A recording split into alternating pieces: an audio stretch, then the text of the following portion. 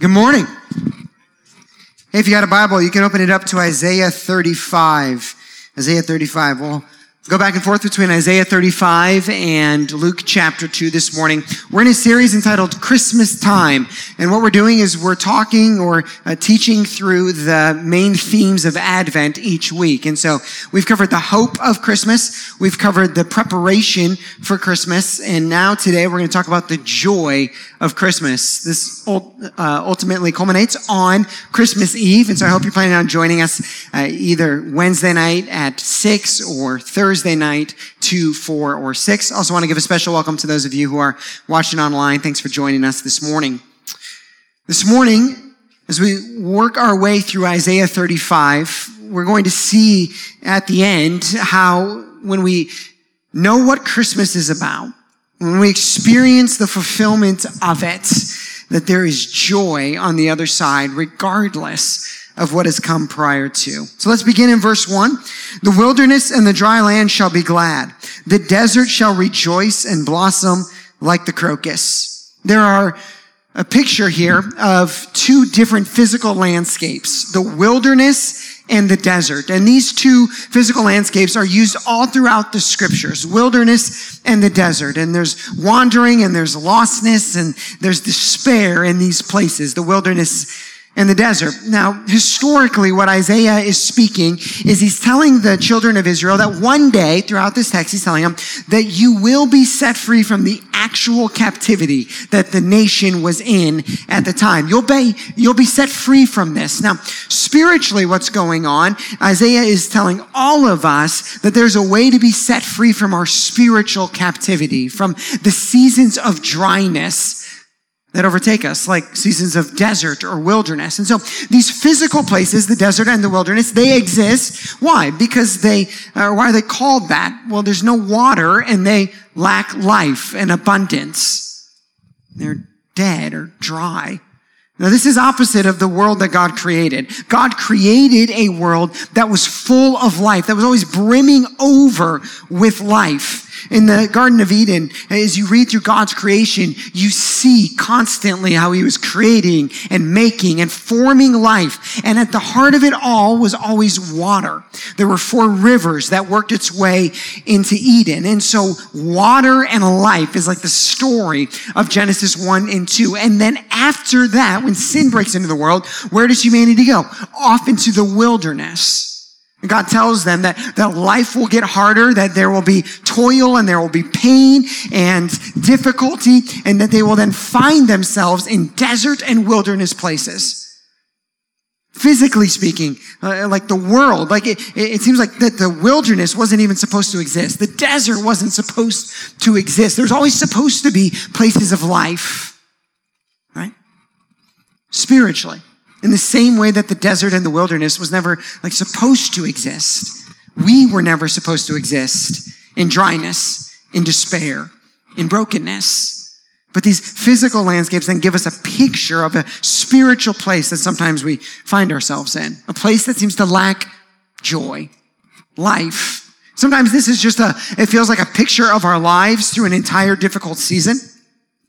Maybe you've faced one lately. Sometimes it just feels like a picture of a certain part of our lives where there was something that once was life-giving or once was promising, and it seems like the light has gone out there, or despair has settled over. Hopelessness has taken over.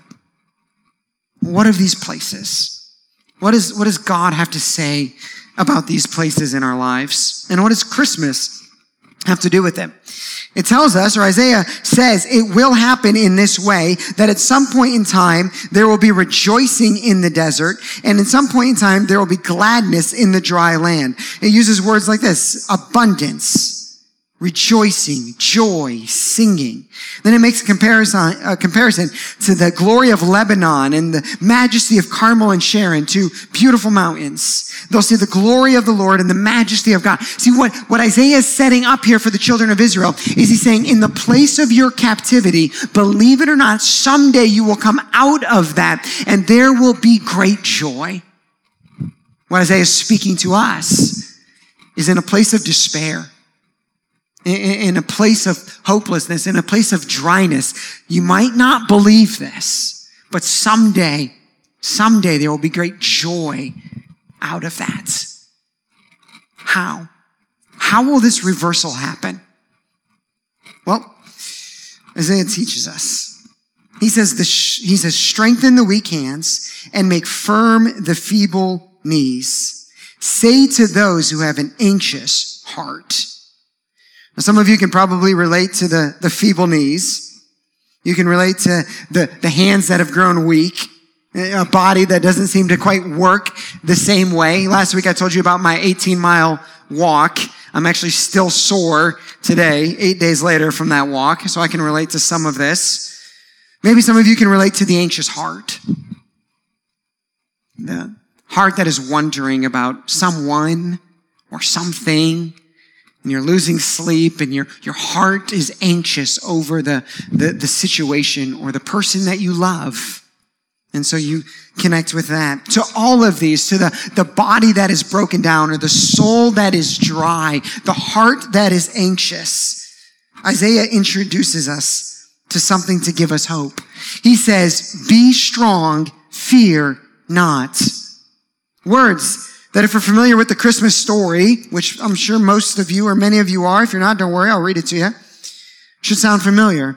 See, over in Luke 2, says this, and in the same region, there were shepherds out in the field, keeping watch over their flock by night. And an angel of the Lord appeared to them, and the glory of the Lord shone around them, and they were filled with great fear. And the angel said to them, fear not, for behold, I bring you good news of great joy that will be for all people.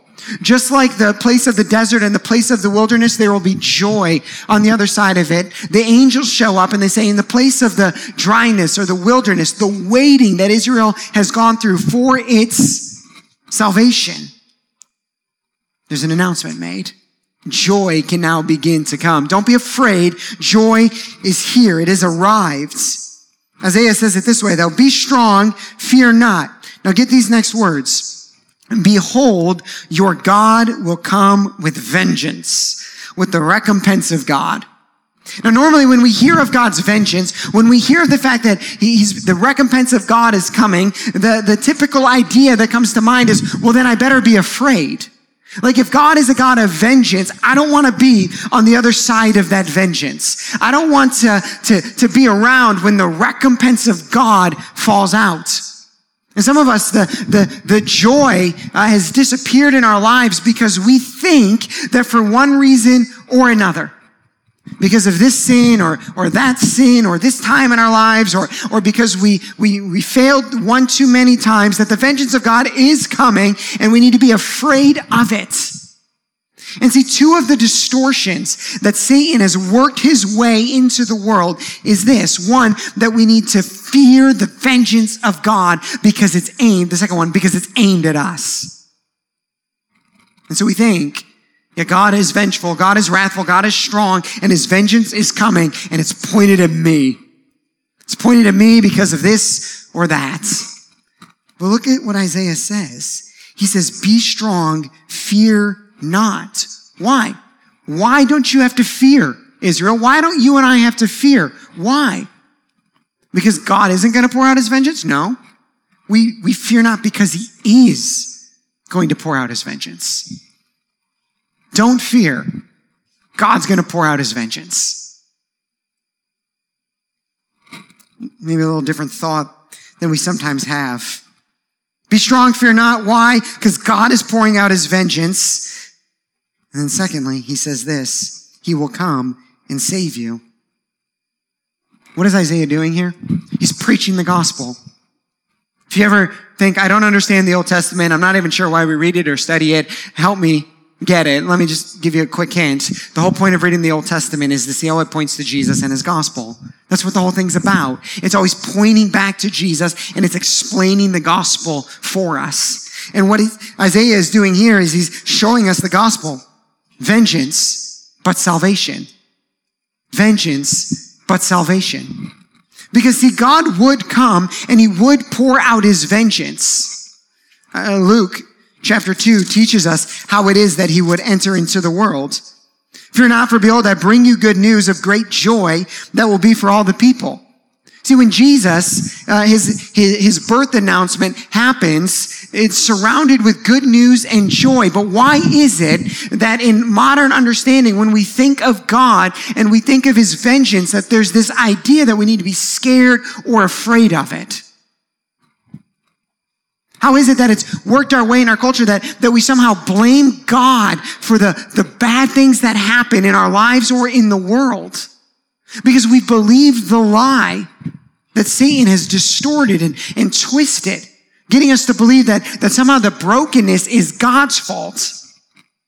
And so people ask questions like, why do bad things happen to good people? Like, what is God doing? But as we read through the story of Scripture, what we see is that God's aim and what he was always doing was just coming to rescue. Why would we be afraid or despise or hate the one who is coming to rescue? And the word of Scripture over and over throughout all of it is that Jesus' aim was to come and rescue. Well, just in case you don't believe me, let me go to the most obvious example of this. John 3:16. For God so loved the world that he gave his only Son, that whoever believes in him should not perish but have eternal life.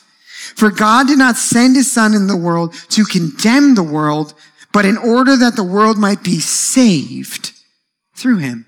See, Isaiah 35 connects us to Luke chapter 2, which connects us to John chapter 3, showing us that the whole point of Jesus showing up was to save us, not to pour his wrath out on us.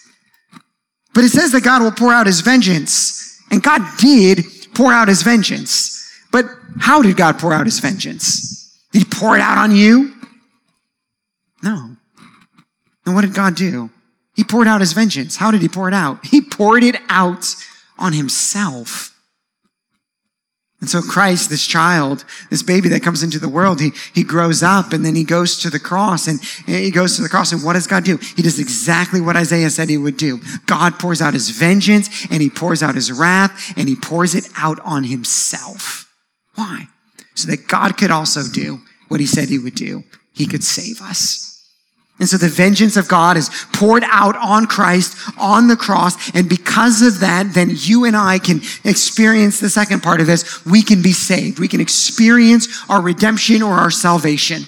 What then occurs when this gospel, which this is what this is, it's the gospel, it's the good news predicted in Luke 2 and all throughout the scriptures. What then happens when this gospel begins to break into our lives? Well, remember our metaphors, the desert and the wilderness. It says, after the gospel breaks in, verse 5, then, after the gospel, then the eyes of the blind shall be opened, the ears of the deaf unstopped. Then shall the lame man leap like a deer, and the tongue of the mute sing for joy. Isaiah begins to give us these pictures of physical redemption that will happen in people's bodies. And we believe this happens to this day where God will heal people and bring physical redemption, right? We shared a story of this a few weeks ago, but it also points us to a spiritual reality that after the gospel begins to break through, that these reversals begin to happen. And what seemed like impossibilities will then become possible. Like the line we looked at last week, all things are possible with God. And so these places or these situations in our lives, the gospel begins to break in and they're reversed. But the author keeps going. He wants to work his metaphor in deeper. He says, for waters break forth in the wilderness and streams in the desert. Some of you have a book called Streams in the Desert. The burning sand shall become a pool, and the thirsty ground springs of water. Now showing physical impossibilities. Waters breaking forth in the wilderness, streams in the desert. I mean, they're wilderness and desert for the very reason that water never breaks in. Impossibilities becoming possible, reversals occurring. So, you guys have probably seen, some of you have seen me carrying around this water jug. Some of you have made fun of me for carrying around this water jug. Tell me that I look ridiculous when I'm drinking it. Let me tell you why I carry this 1 gallon water bottle around. So a few weeks ago, a lady in the church came up to me, and she was an older lady, and she kind of grabbed me by the arm and gave me like a grandma moment where she looked at me and she said, "If you don't go to the doctor, you're not going to be able to talk next year." It's like, well, that's pretty fierce. And what she prompted in me was the fact that for like 15 years, I've been saying I need to go to the ENT. Because after coaching and preaching and running camps and everything like that, like my voice has just been shot. And so, when I was earlier in my life, I had a coworker who had to go 2 months without speaking, because the doctor told him, if you don't do this, then you're not going to be able to talk. And so that person had to go silent for 2 months. They typed everything out. And so these fears started playing in my mind. And so I finally went to the ENT after, putting it off for a decade. And I got there and I'm having the conversation with the ENT. And as we're chatting through it, he began to, ask me some questions near the end. Now, in my mind, as I was going to the doctor, I thought in my head, like, I have throat cancer, or they're going to tell me there's something on my vocal cords, and I'm going to have to go on vocal rest for like 6 months. Right? And so then as I begin to play that out in my head, I start thinking things like, am I ever going to be able to preach again? Like, at what point is my voice just going to leave and I'm never going to be able to preach again? Like, how am I going to get excited in a sermon, right? If I can't, like, I'm going to have to turn into Tim Keller and just speak like the same monotone the entire point, right? Which means my content is going to have to be way better, right? And so like all of these things are like, swimming through my head as I get there. And kind of the end of the appointment, the doctor looks at me and he goes, "How much coffee do you drink a day?" I said, somewhere between like 10 and 40 ounces. It's like 40, right? He's like, "How much water do you drink a day?" And I was like, probably somewhere between like, 80 to 20, right? He was like, "Okay, you are severely dehydrated. Severely dehydrated." He said, "Here's what I need you to do. I need you to reverse those numbers. You get 8 ounces of coffee a day, and you need to drink about 80 ounces of water a day." And so me being the overachiever that I am, went to Amazon. Actually, Lindsay did this for me. Apparently she still wants me to be able to talk. Thanks, hon. And she ordered this, and it's 128 ounces of water. And I drink it every day. And now I can yell again. And it doesn't take me till Saturday for my voice to recover. There were times during the week over the last few months where I would want to say something and like nothing would come out. I also blame bubbly and LaCroix, because you think you're drinking water, but you're really just destroying yourself, right? At least the hydration part. I went in to this situation thinking I have throat cancer. I'm not going to be able to speak again. I walked out of it and the doctor gave me the most basic instruction in life. Drink water. And since I have, my body has hydrated and my voice strength has returned. Some of you, your souls, your heart is dying for water. You are dehydrated. And what we do in these moments is we try these fixes. We drink bubbly, thinking it's hydrating us when it's not. We drink coffee, thinking this isn't having any effect, and it's not. Cutting through the metaphor, we seek after these things that we think are bringing life, and they're not. And what he's teaching us, what God is saying to us, is you need to drink deeply of that which actually brings life. That the gospel can break in such a way into our lives that our dehydrated selves begin to brim with life again. For water breaks forth in the wilderness and streams in the desert. The burning sand shall become a pool. Get that word picture in your mind. The burning sand shall become a pool. I mean, Isaiah is intentionally using the most ridiculous of metaphors. The thirsty ground, the place where there is nothing will all of a sudden be springs of water. The place where there is nothing will all of a sudden be the place where people go to get water. The place that is dying, that is barren land, will be the place where people show up and say, this is where I find myself. Okay, let's cut through the metaphor a little bit. The thing that is dying in your life, the place where the greatest fear is, the place where the hopelessness has taken over, the situation, the relationship, the person where you think all hope is lost, when the gospel begins to break in, will begin to swell with life. The area where you used to be so afraid, God will use that. The fault that you thought was going to define you, the thing that you thought was so overwhelming, the gospel will break in, will properly hydrate or strengthen that thing, and then it will become the place of life. Like it's almost impossible for us to believe. Like if we just created a couple of examples, right? Like it's like when the sin that used to define you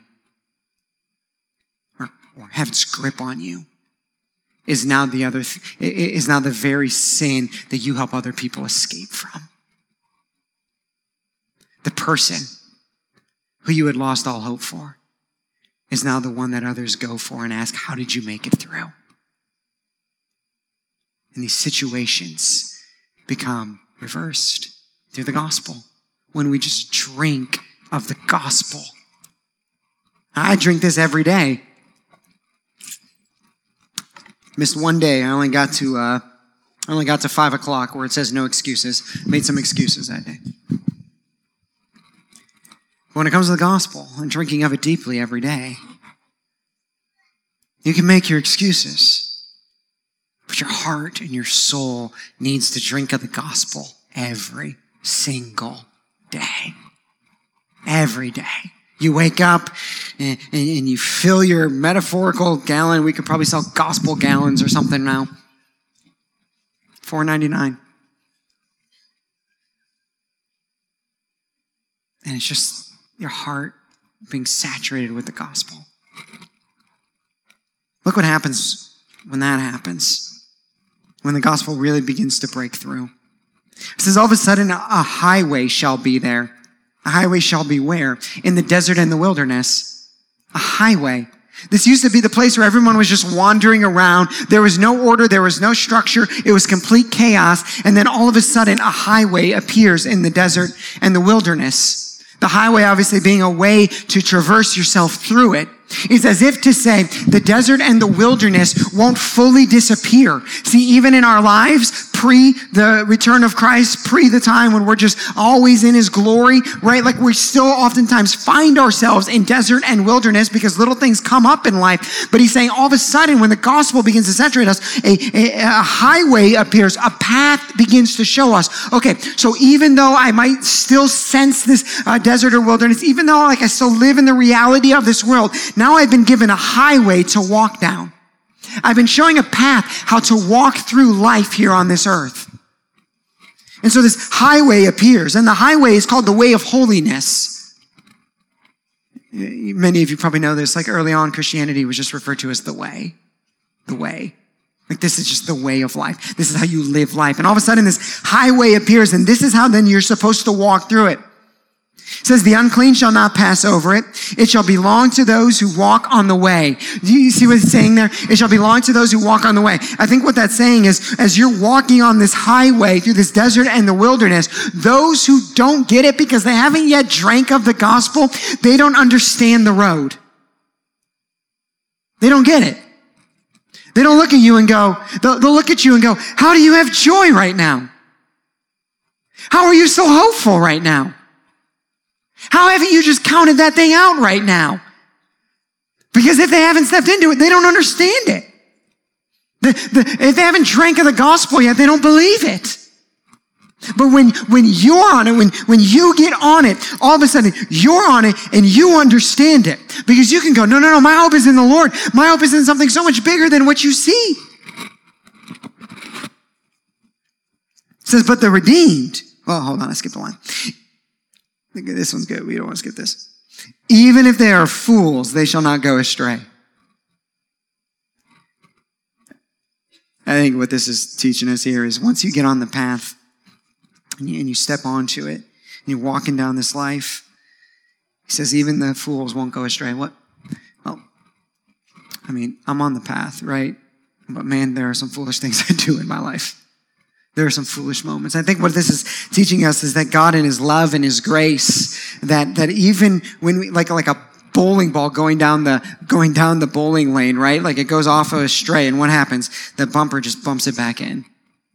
That even when we're like going astray and we're walking down this path and we're like, we get foolish because our priorities shift. We get foolish because our heart gets captured by something else for a moment. We get foolish because we get caught up in something, or we think, I want to go back to the dry place for whatever reason. God in his love and his grace just kind of bumps us back into place. This is, by the way, why I never lose hope when I've seen the gospel have its full effect in somebody's life. Some of you have kids like this that you're praying for.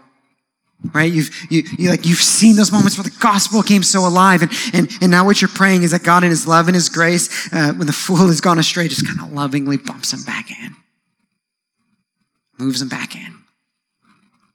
God says even the fool won't go astray. Even in our moments of foolishness, like he'll just keep us on in. And then it tells us this. Here's what else happens on the path here, this way. He says, no lion shall be there, nor shall any ravenous beast come upon it.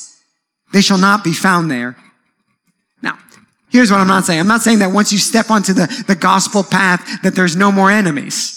Because we all know that not to be true, and that would be contrary to like 100 other sermons I've preached. So that's not what I mean, and I don't think that's what it means. I think that there is ultimately a day when we will walk down a path where there are no enemies. I think what this is saying is when you get onto the path, you live in such a way and begin to see in such a way that the things that you used to think were enemies begin to disappear and no longer appear to be enemies. Look at Paul. Paul is told by his friends, don't go to Rome. If you go to Rome, you'll die. And what does Paul say? He says, I don't really care. I mean, everyone, biggest enemy, right? The enemy of death. Paul, he's not Jesus, right? Sometimes we're like, well, that's Jesus. No, this is Paul. Paul goes, I don't care about death. That's not an enemy anymore. I'm walking on the way. So what happens? It'll kill me. Right? The things that used to be enemies, all of a sudden, when we understand this path, when you understand this gospel, when we're drinking of it deeply, see, we walk down and we look at something, we think, oh, that used to be a fear. That used to be this. That used to be the thing that I never thought I'd be able to get by. Oh, that's not an enemy anymore. I've drank deeply of the gospel. Some of you have arrived in this place. Like if the thing was out in front of you, you couldn't help but like go to the thing. Right? Whatever the thing was. And now the gospel has changed you in such a way that thing can be right in front of your face. And you're just like, nope. I don't need that. I don't need to drink that. I don't need to do that. I don't need to buy that. I don't need to fill in the blank, right? Because you've walked on the way and the gospel's changed you in such a way that the thing is not even an enemy anymore. You just have so much power over it. And that's not the only thing that you're going to experience on this. If you're walking on the path correctly, it says, but the redeemed shall walk there. The plural redeemed shall walk there, which means you're not walking down it alone. You ever out in public and you see somebody that you don't necessarily want to see? Right? Because you have a past and I have a past and we all have a past and there's certain people in that past that you would prefer not to see. Right? God bless them. Love your enemies. Pray for them. Whatever. But you don't like them? Yeah. Okay. Your prayer for them has to be positive too. Some of you pray for your enemies. You're like, God, I pray that you spite them. Your prayer has to be positive. Okay? It's not in there, but it's in there. Okay? When you see those people, what feels better? When you're alone and they're with a group? Or when you're with a group and they're alone? You're allowed to answer the question. It feels way better when you're with a group and they're alone. When you see that person. Because when you're alone and they're with a group, you feel even more like, they're talking about me. They're saying this. They're saying whatever it is. You feel exposed. When you get on the path, this path, you're supposed to be then walking down the path with the redeemed. And so even when the enemies do seem more powerful for you, your friends look and say, no. That thing doesn't have to have any power over you. No. I'm walking with you. That thing does not have to destroy you. And so you walk down the path together. You walked on the path together. And the ransomed of the Lord shall return and come to Zion with singing. I mean, this is like, if you start back at verse 1, the wilderness and the dry land shall be glad. If we remember that Isaiah is writing this historically into a group of people who have been in captivity for a very long time, and he looks at them and says, there will be a day in the future when you will walk into your freedom. And the Israelites must have looked back and said, yeah, that's just not going to happen. We've been in captivity for so long.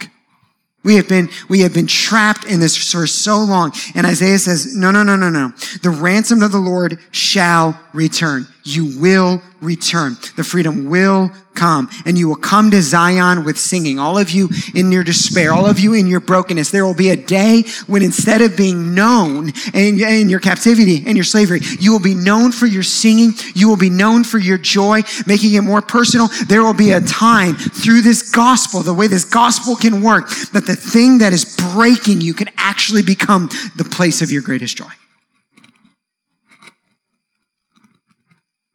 You'll come to Zion with singing. Everlasting joy shall be upon their heads.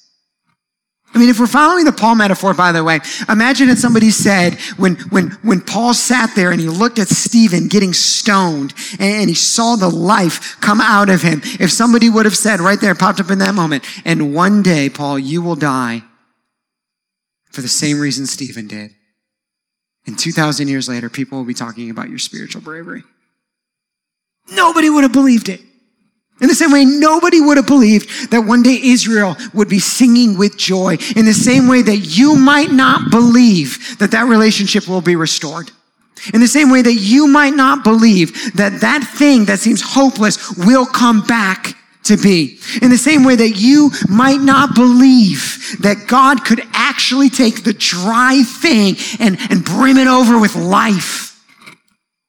But it will happen. And when it does, everlasting joy shall be upon their heads. When I think of everlasting joy being upon their heads, I think of times when we're like walking down the path and we're walking down the way and we've seen like, oh my gosh, this person got physically healed. That's cool. And this person over here, they broke that addiction. And that marriage, we thought it was over, but man, look at it now. And this, oh, I can't believe how God reversed that. And when I think about joy over our heads, it's like when we're walking and we're seeing God doing everything in everyone else's life and we think, man, there's like a joy around that. And I just feel good about being around that joy. Man, it feels good. It feels good. But oftentimes what we do in those moments is we think the joy is out there and it's on other people's heads and it's kind of floating around in the environment, but it isn't for me. But see, next, what he says is this: they shall obtain gladness and joy. In other words, there will be a moment when the joy breaks in. When it's not just out there, but it breaks in here.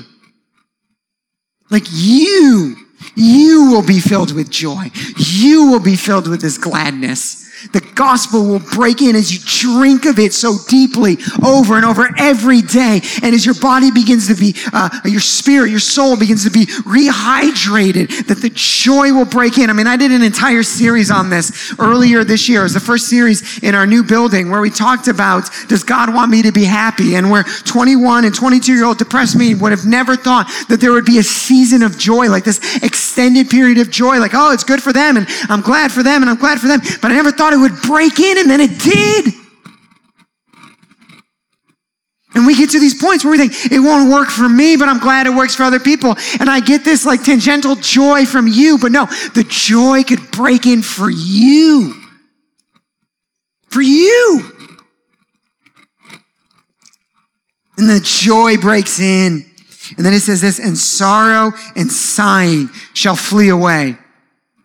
Now, this side of heaven, there's always going to be a new little sorrow or a new little sigh that kind of pops up, right? That's just a part of life. But don't we know that there are certain areas in our lives then where it seems like where you once felt so sorrow and so much sighing over it, that when the gospel broke in and began to change it, you look and you think, yeah, man, that thing doesn't bring me nearly as much sorrow as it once did. I don't get nearly as angry as I used to did over that.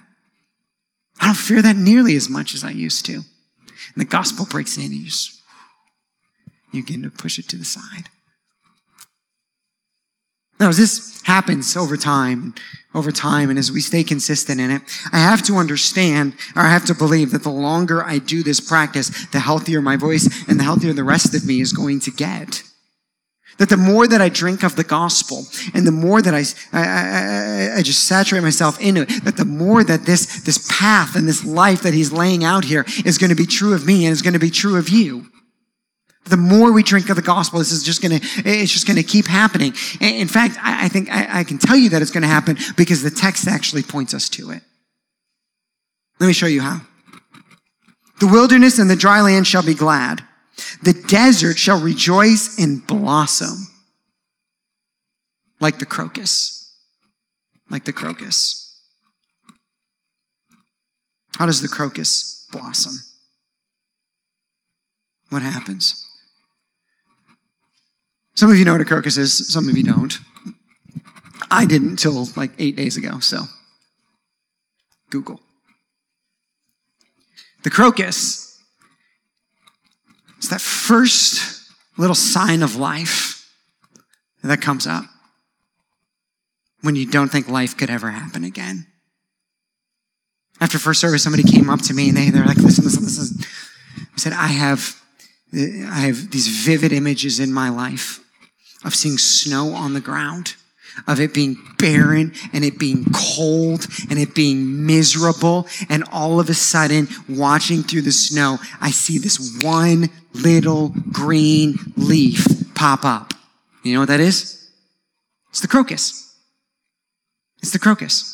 And the crocus doesn't become the biggest, right? The crocus doesn't, it probably isn't even the most beautiful, right? But what the crocus does is in the most barren moments, the crocus pops through the ground. It's why Isaiah picked it. And what he's saying is in the driest of moments, in the worst of situations, at the lowest of times, in the things that seem the most impossible, when the gospel begins to break in, you will just see a sign of life. Like just a little bit of hope will be restored. And you will begin to believe again that maybe this thing could actually grow up into something.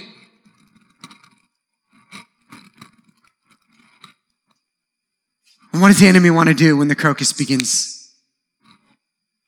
I mean, physically what happens, oftentimes the crocus will bring in and then another snow, at least in our environment, will come in and it'll try to destroy it, but the crocus will still pop up. Because what the enemy wants to do when he begins to see life come in is he wants to break it down. Let me connect this to Christmas. When Jesus shows up, the crocus, right? When Jesus shows up, the first sign of new life, what does the enemy try and do? Stamp him out. And so Herod gives this horrendous decree. Why? Because the enemy, not Herod, the enemy knew that if the crocus, Christ, if the first sign of life, if it survived, if it kept going, that it would grow into something that would bring life to all things. And so he thought, I have to stop it here, because if I stop it here, then I have a chance. But if it grows into something, I don't.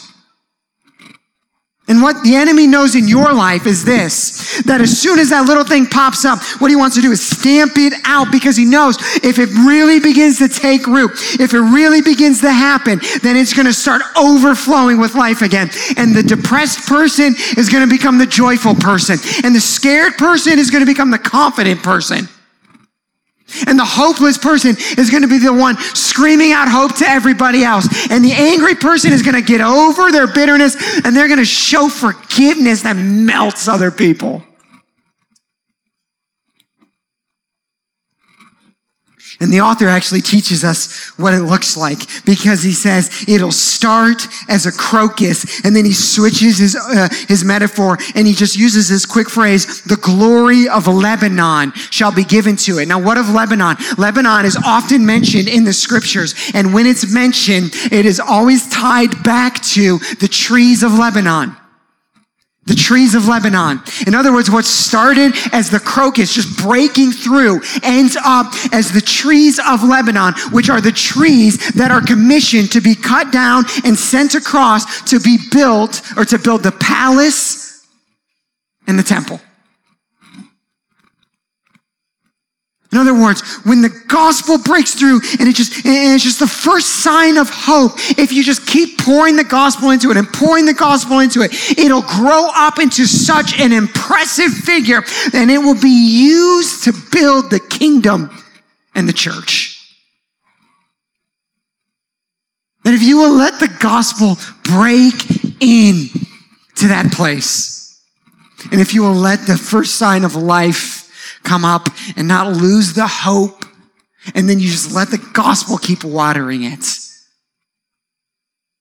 God will use it, and it'll keep growing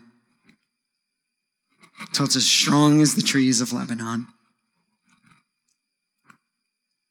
or as majestic as Carmel and Sharon. It'll become a mountain of faith. They shall see the glory of the Lord, the majesty of our God. Tying that in, other people then will see the glory of the Lord and the majesty of our God, because they'll see how the crocus popped into your life, how the first sign of the gospel popped in, and then something beautiful and majestic came out of it.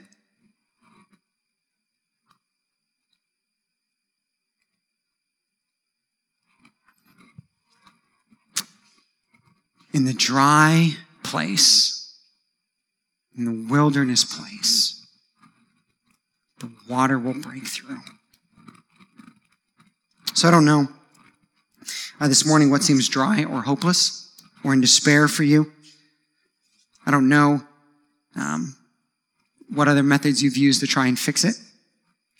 But I know that the water of the gospel of Christ is the thing that will truly make it overflow with life again. And I hope you'll let it in. Let's pray.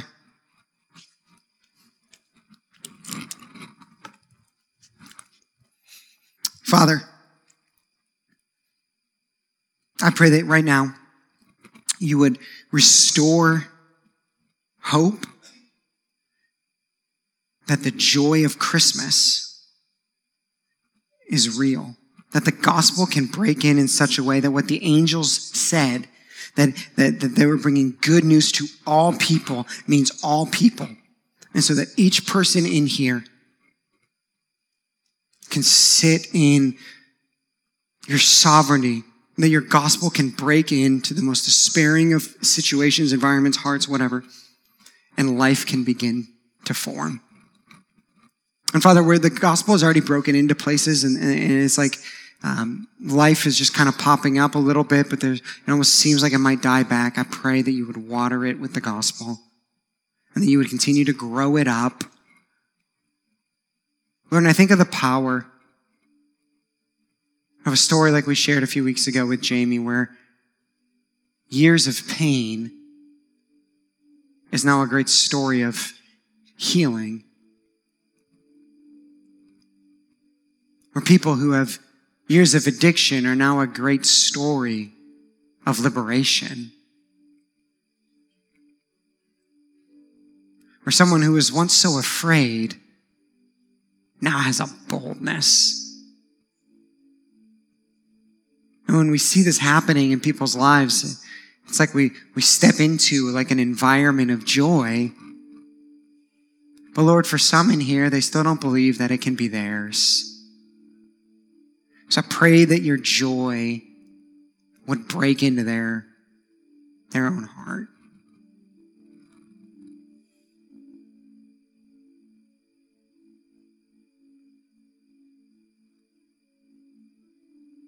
Help them to believe again.